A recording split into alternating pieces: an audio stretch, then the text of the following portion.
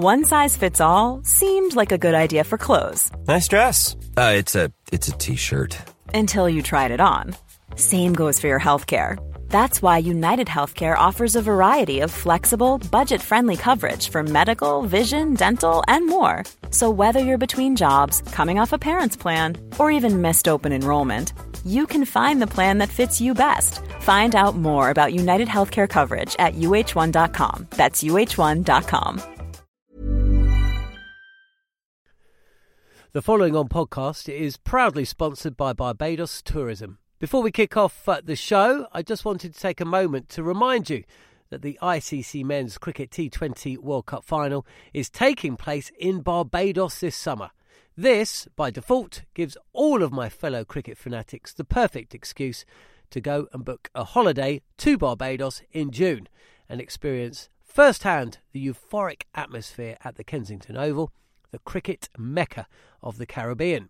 If the cricket alone isn't enough to tempt you, then let me be the one to remind you that a trip to Barbados can also include leisurely strolls along the breathtaking coastline, mouth-watering flavours of the world-class Bajan cuisine, and, of course, plenty of rum.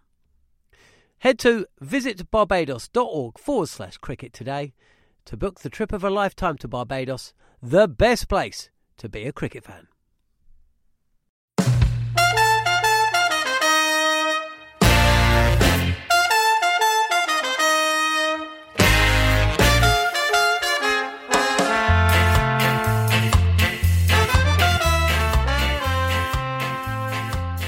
Hello and welcome to the following on podcast from TalkSport. I'm John Norman and this is also being broadcast on TalkSport 2. So welcome, whether you're listening live or on podcast. Myself, John Norman, Steve Harmison, looking back at, well, it was always going to be, wasn't it? 8% chance of victory WinViz gave England at the end of day 3. And unfortunately, that was possibly a touch optimistic. It didn't go that way. It ended up with a more than comfortable victory for Australia by 9 wickets. And we know what happens that when England go 1-0 down at the Gabba. I'm not sure they've ever come back to win an Ashes series. Either way, plenty to discuss with myself and Steve Harmison. And we'll have a little look ahead to what could take place at Adelaide. Second Test match gets underway next week. You're listening to Following On. We hoped England would bat past tea. In the end, they didn't even make lunch, although they would have done if the extra half an hour hadn't been taken.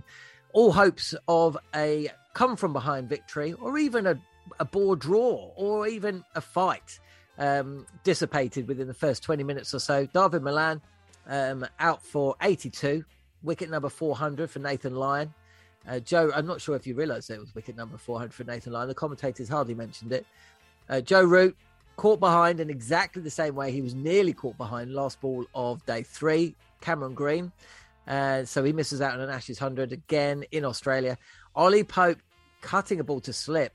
And that was it, really, because the new ball hadn't even been brought forward. Stokes and Buttler. Stokes woefully short of anything approaching match fitness. And that was it, really. So Australia, worthy winners, running out with a 9-wicket win. And, where do England go from here? Well, we'll find out in the next 20 minutes or so. You're listening to Following On. Story of the day. Well, we can look back at today or we can look ahead. I think we really look ahead. We could talk about Nathan Lyon. I see Isabel Westbury's written a piece comparing Lyon with Jack Leach. That's in the Daily Telegraph. And we could talk about Cameron Green. With the ball, he offers a point of difference, and that's what you need.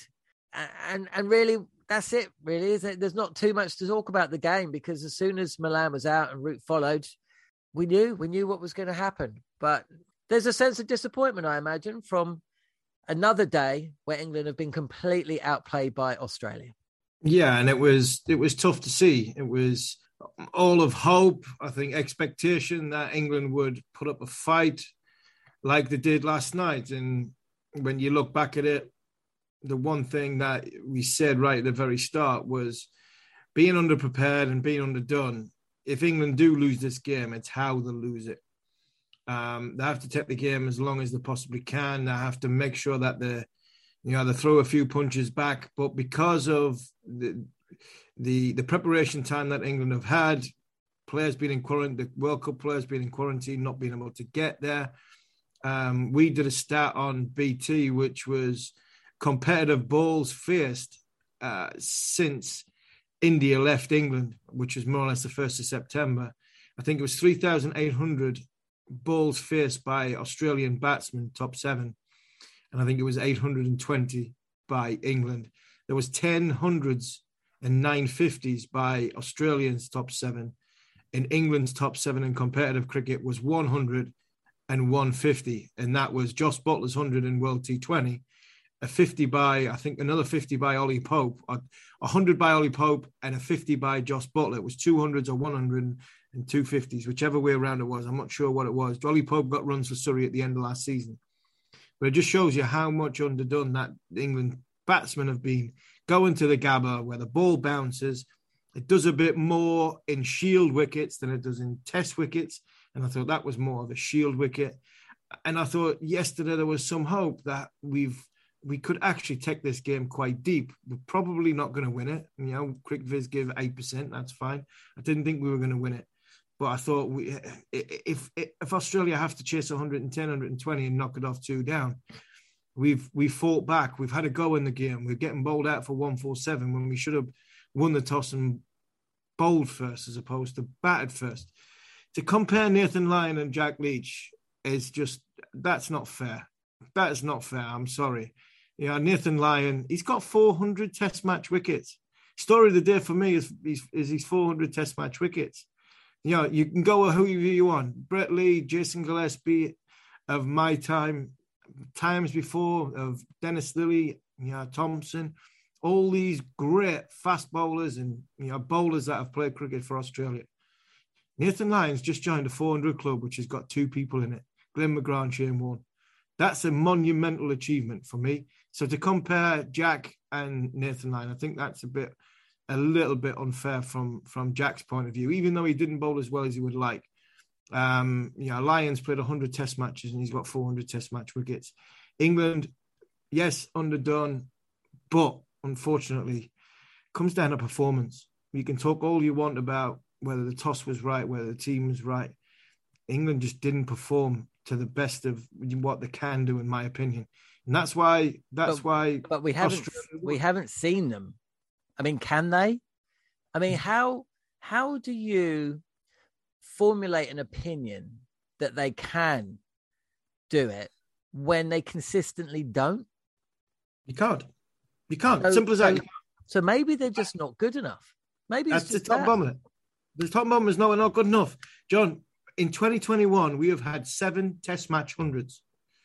We've had 1 for Rory Burns against New Zealand, and we've had 6 for Joe Root. Mm. Our batting averages in 2021, I think as a guy got over 50. I think I saw a stat that said Mitchell Starc has got a better batting average in the last 2 years than Ollie Pope, Bairstow, Buttler, Burns, essentially everyone bar Root, I imagine. I mean, I heard a lot, John. Sorry, I heard a lot of cricket in the 90s, cricket in the early 2000s, and why we were a better one-day side on that World Cup documentary that has been on TV, How to Win the World Cup. Owen Morgan said, we picked players that were one-day players.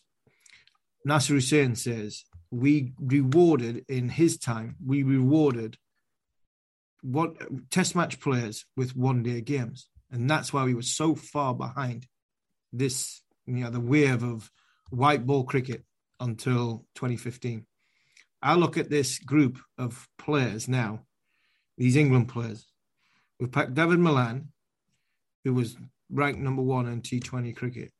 We picked Jos Buttler, you know, one of the best opening batsmen in T20 cricket. You know, we go through the all. You know, Buttler, Bairstow. You know, probably Pope's the only one. Pope and Burns are the ones that have come through that have consistently scored runs in first-class cricket leading into getting their selection. You know, Rory Burns, 5 years in a row, he got 1,000 runs in first-class cricket. and he's averaging 30, 33 in Test match cricket. Ollie Pope's played 21 Test matches. He's got so much potential, though I keep hearing. And I like the kid, and I think the kid can play. But unfortunately, he's got to start performing very, very soon, because you're going to go from potential to out the team. Hold on. What do we do here? Do we leave him out for Bairstow in the next Test match and go for a bit of experience? When we're at the start of this Test match, we go 50-50 and we go with Pope. All ifs, buts, and maybes. But the cold heart light of day, they've got a fourth seamer in Cameron Green, who bowls quicker than any one of our bowlers on tour apart from Mark Wood. He was bowling 142 kilometres an hour yesterday afternoon. He's knocked Joe Root over today, and he's their fourth seamer. They've got Cummins, Hazelwood and Stark together, arguably as good an attack there is around the world. When you talk about bowlers and you talk about release points, their release points are around about 2 meters.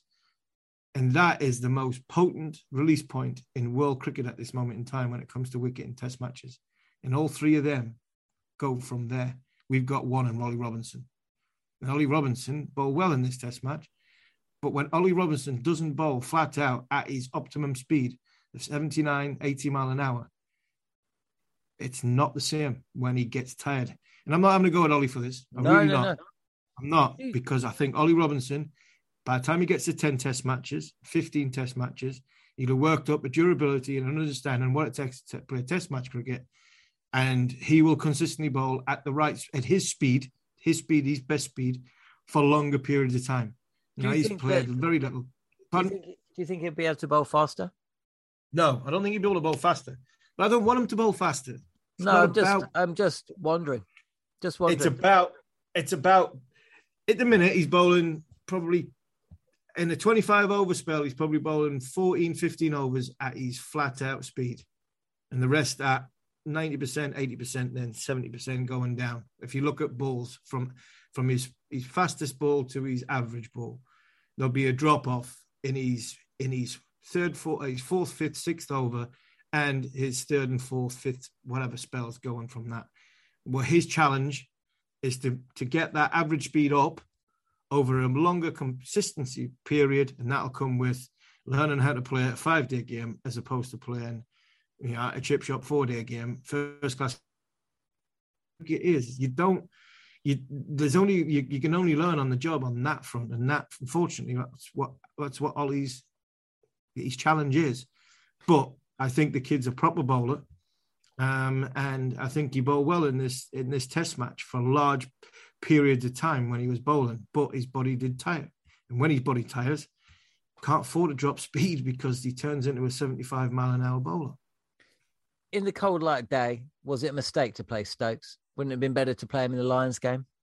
No, it wasn't a mistake to play Stokes. I don't think it was. I think it was the right call to make to play Stokes. I said I'd bat him at 3 because I don't want him to bowl. He's bowling overs he shouldn't be bowling, really, in the grand scheme of things. Don't want him to bowl. I want him to bat and then drip feed his bowling in. He's fallen over, he's hurt his knee, and then we're asking him to bowl with a little bit of an injury. That's going to take an effect on his body, which is going to take the effect on his batting. We can't afford not to play Ben Stokes. We're not good enough to not play Ben Stokes. We really aren't. We need him on the field. And we need other people to stand up. How many times has Ben Stokes carried this team in the last 2 or 3 years? Oh yeah. I mean, I would have picked if him. Anything, this team needs to carry Ben Stokes for a couple of games. Yeah, but the point I'm making is he clearly isn't match fit, and playing a player. To be honest, mate, it probably would have worked better if they played a batsman, because then they would have had to play Broad. Actually, I mean, look, I didn't say it before the game. I'm not pretending that I did. I'm just looking at it now. And he could have had 4 days or whatever it was, 3 days playing for the Lions, or 2 days, whatever. I mean, he clearly is not up to speed, and that's for obvious reasons. Anyway, that's just what it is. On Ben, he's playing against a very good attack. He's playing against a very good attack. Yeah, it's no. I'd rather play him I'd rather play them. The Broad argument is, Joe said before, he said, we picked the team that we thought. He picks Leach, he bats first. He picks Broad, he bowls first. That's as simple as that. England's, I know this, I can see this, clearly, plainly on Chris Silverwood and Joe Root's face. They picked the spinner, so they bat first. So Alistair Cook says it was a brave decision at the toss. I don't think it was a brave decision. I thought it was a stupid decision because of what England's preparation has been, not being in the country for too long, not had proper net situation to match situation, batsmen hitting balls, understanding the bounce of the ball, being able to leave the ball for longer periods of time. If you bowl first, even if they rack up 350, you're in the game on a wicket which is doing a bit, right? You go in there, and then you've had a little bit more time in the game. You understand where the game's at. Yeah. You go out there and you have a bat. You've had a couple of nets in between, and then you go and get 300, whatever. But you stay in the game. You don't become 40 for 4 because your batters have had no practice whatsoever. You're playing against Hazelwood, Stark and Cummins, and you're out of the game. 40 for 4 doesn't win on the first day of a test match before lunch. And that, for me, was the wrong thing to do. But to justify batting first, to pick Leach. If you bowl first, you pick Broad. And that, for me, is as simple as that with the England decision. After day one, you made the point you couldn't see who the attack leader was going to be. How do you feel now? Yeah, I still think Broad would have been a difference in there because he would, without a doubt, Broad would absolutely be the attack leader because Broad his body language would be great. I thought, but he's also bold in his life. You know, when people talk about Ashes, about him winning at the Oval, that spell at the Oval, 2009, you were playing, Durham, 2015.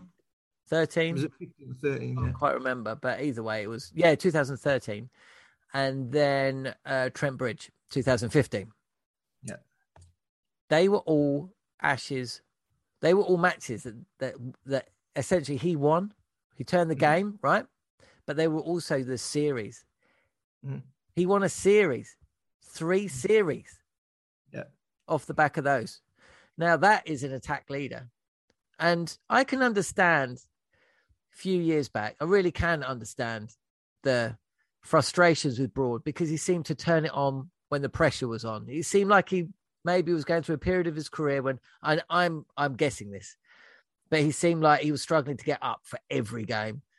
But because he was so good and because he had Anderson, he kind of coasted a little bit.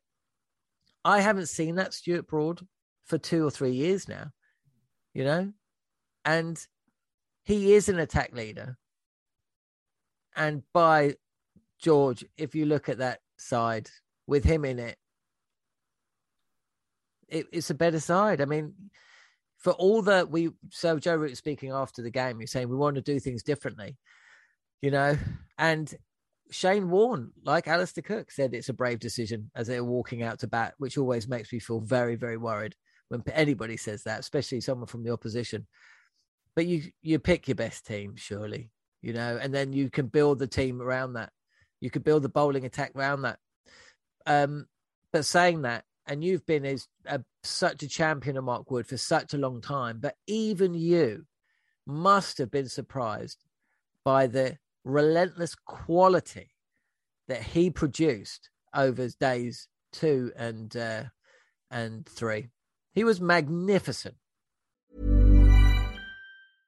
Ready to pop the question? The jewelers at BlueNile.com have got sparkle down to a science with beautiful lab-grown diamonds worthy of your most brilliant moments. Their lab-grown diamonds are independently graded and guaranteed identical to natural diamonds, and they're ready to ship to your door. Go to BlueNile.com and use promo code LISTEN to get $50 off your purchase of $500 or more. That's code LISTEN at BlueNile.com for $50 off. BlueNile.com, code LISTEN.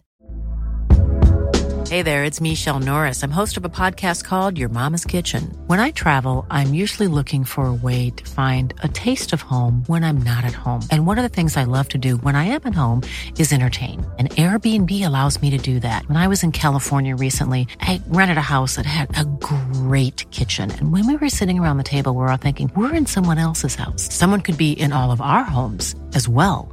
If you have a home, but you're not always at home, you have an Airbnb. Your home might be worth more than you think. Find out how much at airbnb.com/host.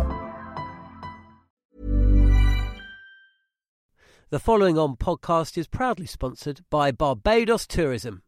If your passion for travel is on par with your passion for cricket, then I have some excellent news. The ICC Men's Cricket T20 World Cup Final is being hosted in Barbados this June, which makes it the perfect destination for your summer holidays this year. To make the most of your trip, you can also experience 8 matches from the series in Barbados, including England against Scotland and England against Australia. In under a month's time, you could be spending your days exploring the vibrant streets of Bridgetown, drinking rum in the sunshine and experiencing exotic Bajan delicacies. In the culinary capital of the Caribbean, there truly is something for everyone. There's no need to wait a second longer. Head to visitbarbados.org/cricket today to book the trip of a lifetime to Barbados, truly the best place to be a cricket fan. He was, and I think what helped Mark was the World T20. Yeah, because he's played some cricket. Yeah, not only because he played cricket. As a bowler, when you're playing in the T20, your margin for error is so small when you play T20 cricket. So your intensity's got to be high. You're bowling flat out for 4 overs. In the areas you bowl, you've got to be on it, so on it. And your change-ups have got to be so on it. So what that does means that's your decision-making. Your decision-making becomes so much clearer in 2020 cricket and quicker in 2020 cricket because somebody's standing 22 yards away trying to whack you out of the park.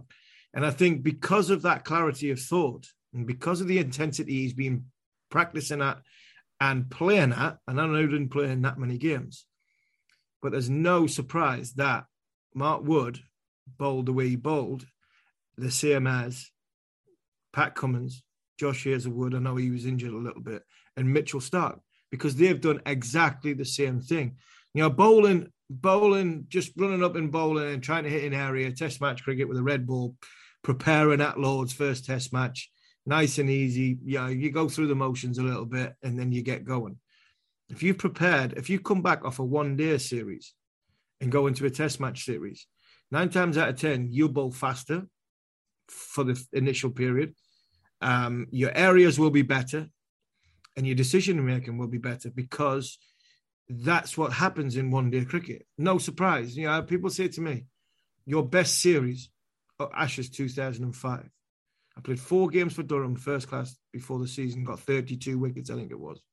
Played a one-day series leading into it against Bangladesh and Australia with Gilchrist, Hayden, Ponton coming at me. Bang, bang, bang for 5-6 weeks. Go into the first test match at Lord's. I was ready. Bang, I was ready. You know, decision-making, everything, intensity. And if anything, I dropped off from there because of what had gone before.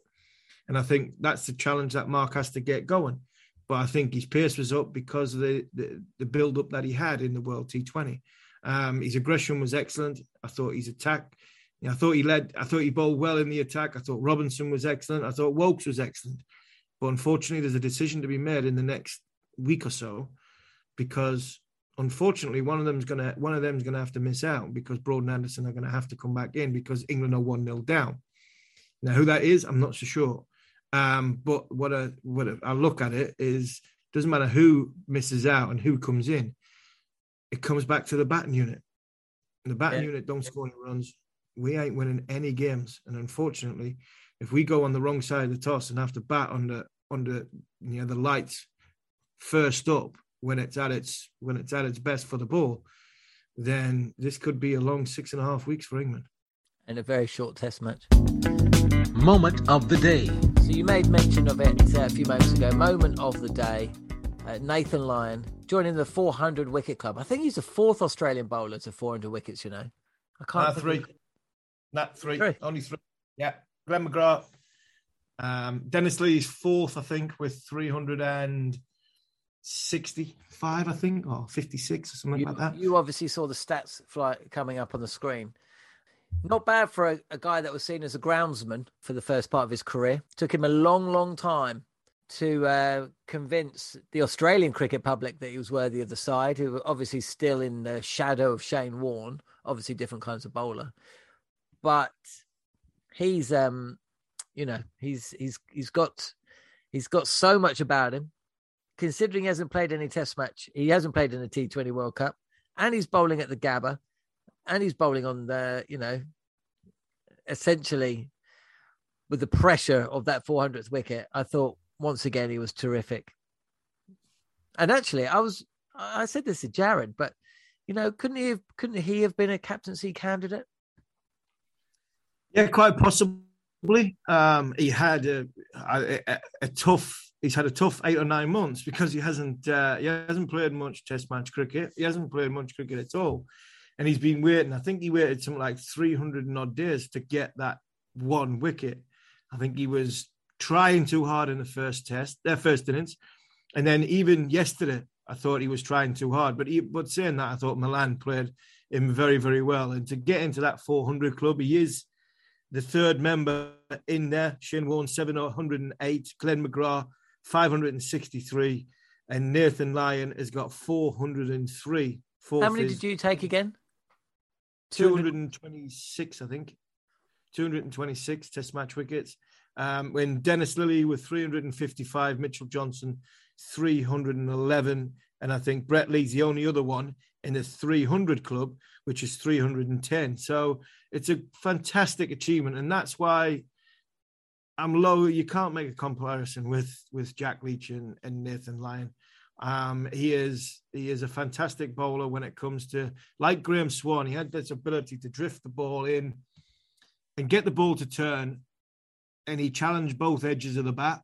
And I think DRS world, he's very, very difficult to face, and he contains very, very well. He's got 3 fast bowlers, and now it looks like they found an all-rounder who can bowl at a decent lick to create, not only create pressure, but create indecision and doubt in people's foot movement.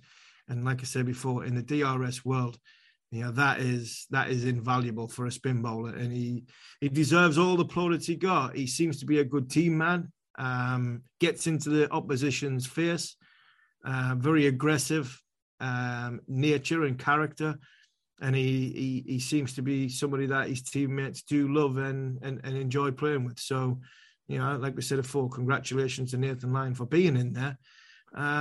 Boy, would we loved another spinner like Swanee to follow up, because it's just completely different attack when you've got somebody like that. Lol of the day. Okay, so I'm sure you weren't laughing at the time, but there was a laugh out loud moment of the day. It involved the TV broadcasts. It was happening at about 2 a.m. UK, so a lot of people won't be aware of this, but essentially the generator overheated at the Gabba. There was no backup. I'm not sure if this is exactly what happened, but this is what I'm kind of gaining from Twitter. But essentially, anybody who wasn't in the ground or in Brisbane wasn't getting the pictures. And unfortunately, that meant BT, it meant Fox Sport, and it meant whoever else is doing the cricket in Australia that I forget. It meant TMS had to throw to ABC. SEN had to throw to Bharat Sundaresan, who is a great guy. Not sure if you met him, but he was basically, I guess he was just doing it on the phone from the ground. I imagine that's an Adam Collins decision, brainwave. And I mean, give us an idea of what was going on. So let me guess. You and Cookie, it must have been it was pretty early in the morning, wasn't it? So it must have been 1:30 or so. Yeah, it was about 2:45.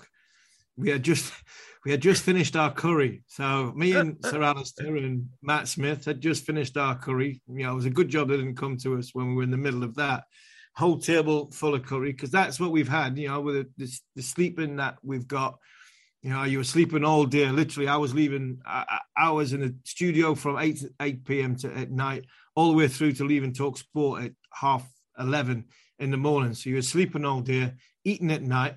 Just finished our nice curry. It was lovely, beautiful curry. Then all of a sudden, we got a glitch earlier, and we thought, "Oh, what was that?" So things got cleared up, and away we got. Calm down for a little bit. Got a cup of tea. Halfway through me sort of dessert, Snickers, chocolate bar. And then I had to spit it all out into a handkerchief, because it was like, we're going to have to come to you. We've now got a camera at Third Man, which is every lunch tea end of play has got Mel Farrell and Glenn McGrath giving us updates and, having a chat, players interviews and things like that. We have now got one cameraman at Third Man who is now basically covering the world feed for us. Me, Cookie, and Matt Smith are having to commentate over the top of it. I was wetting myself laughing. To be fair, I think a lot of people were quite happy with the commentary that they were getting compared to the Fox stuff, because we've been being given pelters for some of the stuff that BT have got no control on whatsoever, other than it was their decision to take the feed. And we had a bit of a laugh and a joke about it. I think Cookie said it was like getting your first 100 for your county when your dad's video cameraed it from Third Man and the boundary, and you say, it was like we couldn't make each other laugh because we were so serious. We were shaking our heads trying to steer together at what was happening. And we managed to get through it. There was a lot of noise in the gallery in your ear, because obviously you wear an earpiece, so hearing a lot of noise, sheer panic from everybody. But we got through it. I thought we had an amusing half an hour from our point of view, because obviously we've got nothing to do with the production side of everything that was going. But I can imagine people at home would have been very frustrated. Channel 7, I think, had two other cameras in the ground. So they were going off the two cameras. Like you say, radio had no idea what was going on. And can you imagine John Norman, Talk Sport, later on, when you've got an international tour and you've got nowhere to broadcast it from? Can you imagine what whatever it is, what you would have been in? Oh, I'm sure I would have been chilled out about it. Doesn't matter. Give me the mic. Yeah, actually, I'll throw another one at you. What would you rather do? Get on an aeroplane for a 24-hour flight, or lose the world feed when you've got to get it back knowing how you fly? We can lose output for half an hour. That's fine, mate. I've just flown with two children aged 2 and 4 from England to New Zealand. So if I could do that, I could do anything. What is going to happen tomorrow? Okay, Harmy. Second test match gets underway on Thursday. It's a pink ball test. Now, about a week or so ago, I was seeing some Aussies up in arms. The idea of 2 pink ball tests were going to hand England an advantage that they would, claim with their grateful glee. Jimmy Anderson swinging the ball around corners. England were definitely going to win those 2. They've got a relatively good record at the MCG. Ashes won. Not really feeling like that now, but let's look ahead to Adelaide. Possible changes to both England and Australia, because, of course, David Warner did pick up an injury. Mitchell Starc was quite expensive, and at least he had a few overs in there. Do you foresee any changes for Australia? Obviously, we don't know the extent of Warner's injury. How do you think England are going to go? And if they do have to drop 2 bowlers, one of them will for sure be Leach. Who will the other one be? Oof, that's a massive question. When it comes to the Australia side, I think Warner will be fine. I thought Mark Wood put the jitters up Davey Warner. There was times there in that game where I thought, oh, he's not fancying this, but he overcome it. But saying that, sometimes when I watch Kevin Peterson face the quick bowlers, there was times I was thinking he's not fancying this, and then his bat got faster and he had 50 in a crack. So, he became more aggressive and he became more dangerous. So I'm not saying Warner was scared of Woody, but I think Woody did sort of ruffle him a little. He got Warner's heartbeat racing a little bit. Yeah, he did, big time. So I expect Warner to play. I expect Warner to play. I think if he needed to bat in the second innings, I'm sure he would have. And given a sort of a week, I think I would imagine Warner would be fine. Hazelwood didn't bowl that much yesterday. A lot of question marks. Has he got a niggle? He must have, because Cameron Green bowled as many overs as Josh Hazelwood. So it might work out better for Australia that if they are going to rest and rotate their bowlers, and if Hazelwood has to miss a game out of the 5, that Adelaide might not be a bad one, because Jai Richardson comes in and probably swings it more. And it's obviously that the pink ball test will go. So they would probably be the only changes that I would foreseeing with Australia. Stark again with a pink ball. He's a must. He has to play, even though he was expensive. England, I look down the line, it probably will be the same batting unit. I think Burns gets... You see Burns gets one more chance, but there's a lot met of that first ball, which shouldn't be met of that first ball. It wasn't like my ball that was so embarrassing, didn't hit the strip I was aiming for. He's missed a straight ball, which happens. It happens in batting all the time. His second inning shot, that worried me a little bit. You know, the bounce of the ball, I was concerned about what happened with Rory Burns there. So Crawley will be waiting, but I think I give Burns one more test match, considering, bearing in mind, he's the only player other than Joe Root to get a test match century in 2021. So he stays in the side for me. Like I mentioned before, Pope. It was a 50-50 call for Pope to play instead of Bairstow. Will England go for experience and bring Johnny back? I don't think they will. Pope plays, yeah. Pope played a decent knock in first innings as well, and it would be madness just to bring Bairstow back again. No, I'm just thinking, you know, what will be going through the selectors' minds. Bear in mind, it was a 50-50 call, but I expect Pope to play. But he has to stand up soon. This will be his 22nd Test match.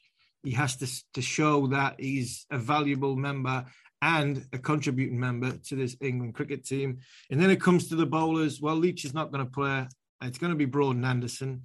Can England afford to risk Broad and Anderson, their bodies? Well, that's the other thing. Like Anderson was dropped. Essentially, they were either there. If they are both fit, then they were both dropped for that match, right? Unless Anderson's got a little something. Broad was dropped. Anderson was probably not risked. I think if Anderson was in the position Broad was body wise, I think Anderson would have played. But I think all in all, I think Anderson wasn't risked. But if you're going to go in with 4 seamers and your 2 bowlers haven't played for a while and carrying injury, are you making a gamble? But unfortunately, I actually think this is the gamble England have to take. Like I would have took the gamble with Broad in the first Test match, and then he doesn't play at Adelaide if his body, you know, slows down and he struggles with it.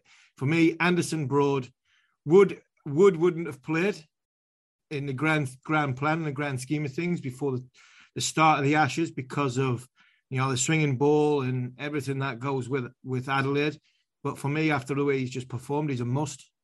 Because I don't think we can afford to rest and rotate with the first three Test matches. Because if we try and be too clever, there could be another Ashes defeat in 11 days. So Wood plays, and for me, then it's Robinson or Woakes. Can Ollie Robinson bat at number 8? I think we've seen that he's not a number 8. Can England afford to go into this Test match at Adelaide with 4 number 10s? They might have to, and not play Chris Woakes. So that would be the 12 that I would go with. And if I had a gut feeling on the day, I probably would leave Chris Woakes. And it pains me to say it because of the way he batted and the way he's played and the way he is as a cricketer. I just think Wood and Robinson just out-bowl Chris Woakes in this last Test match. His batting shouldn't really come into it if you play 7 top-order batsmen. But I think if I had a go with my gut feeling, I'll leave one of the nicest guys out in English cricket and play Broad, Anderson, Wood and Robinson in the second Test match at Adelaide. The other thing they've got to factor in is Wood has just bowled a lot of overs, and so has Robinson. So, wow, we shall see. Hey, Harmeet, you're going to be back with Neil Manthorpe. Going to try and get a couple of cricket collectives in between then and now. And, follow all the action in terms of updates on Talk Sport. Gets underway early hours of Thursday. Harmy will be back across the station. Brad Hogg as well, given the Australian point of view. It's a day-nighter So you don't have to wait up. You can just get up early. Just set the alarm for 6:30 or so. Miss the morning session, and then you'll be treated. It's Adelaide. What a ground. And broadcasters will all be there this time as well. Well, apart from you. So Fingers crossed. Yeah, as long as the generator doesn't come down, or as long as South Australia doesn't close its border between now and then. Either way, it's been a chastising and not chastising. It's been a poor first Test match for England. They're going to have to bounce back. Adelaide's going to have to be where they do it, and we'll find out here on Following On exactly how they go about things. Thanks for listening to the podcast or on TalkSport 2.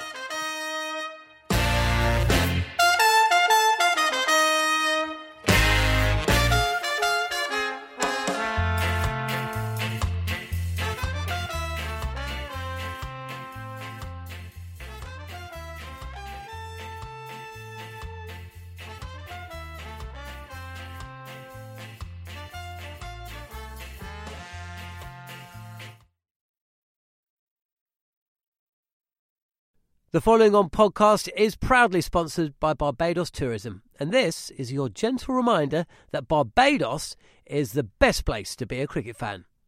With 8 matches from the ICC Men's T20 Cricket World Cup Series taking place in Barbados this summer, including the final, you can experience the summer of a lifetime by booking today. Aside from immersing in world-class cricket in the sunshine, Barbados is the dream destination for all travel enthusiasts. It is where adventure meets paradise, the culinary capital of the Caribbean, and better still, the birthplace of rum.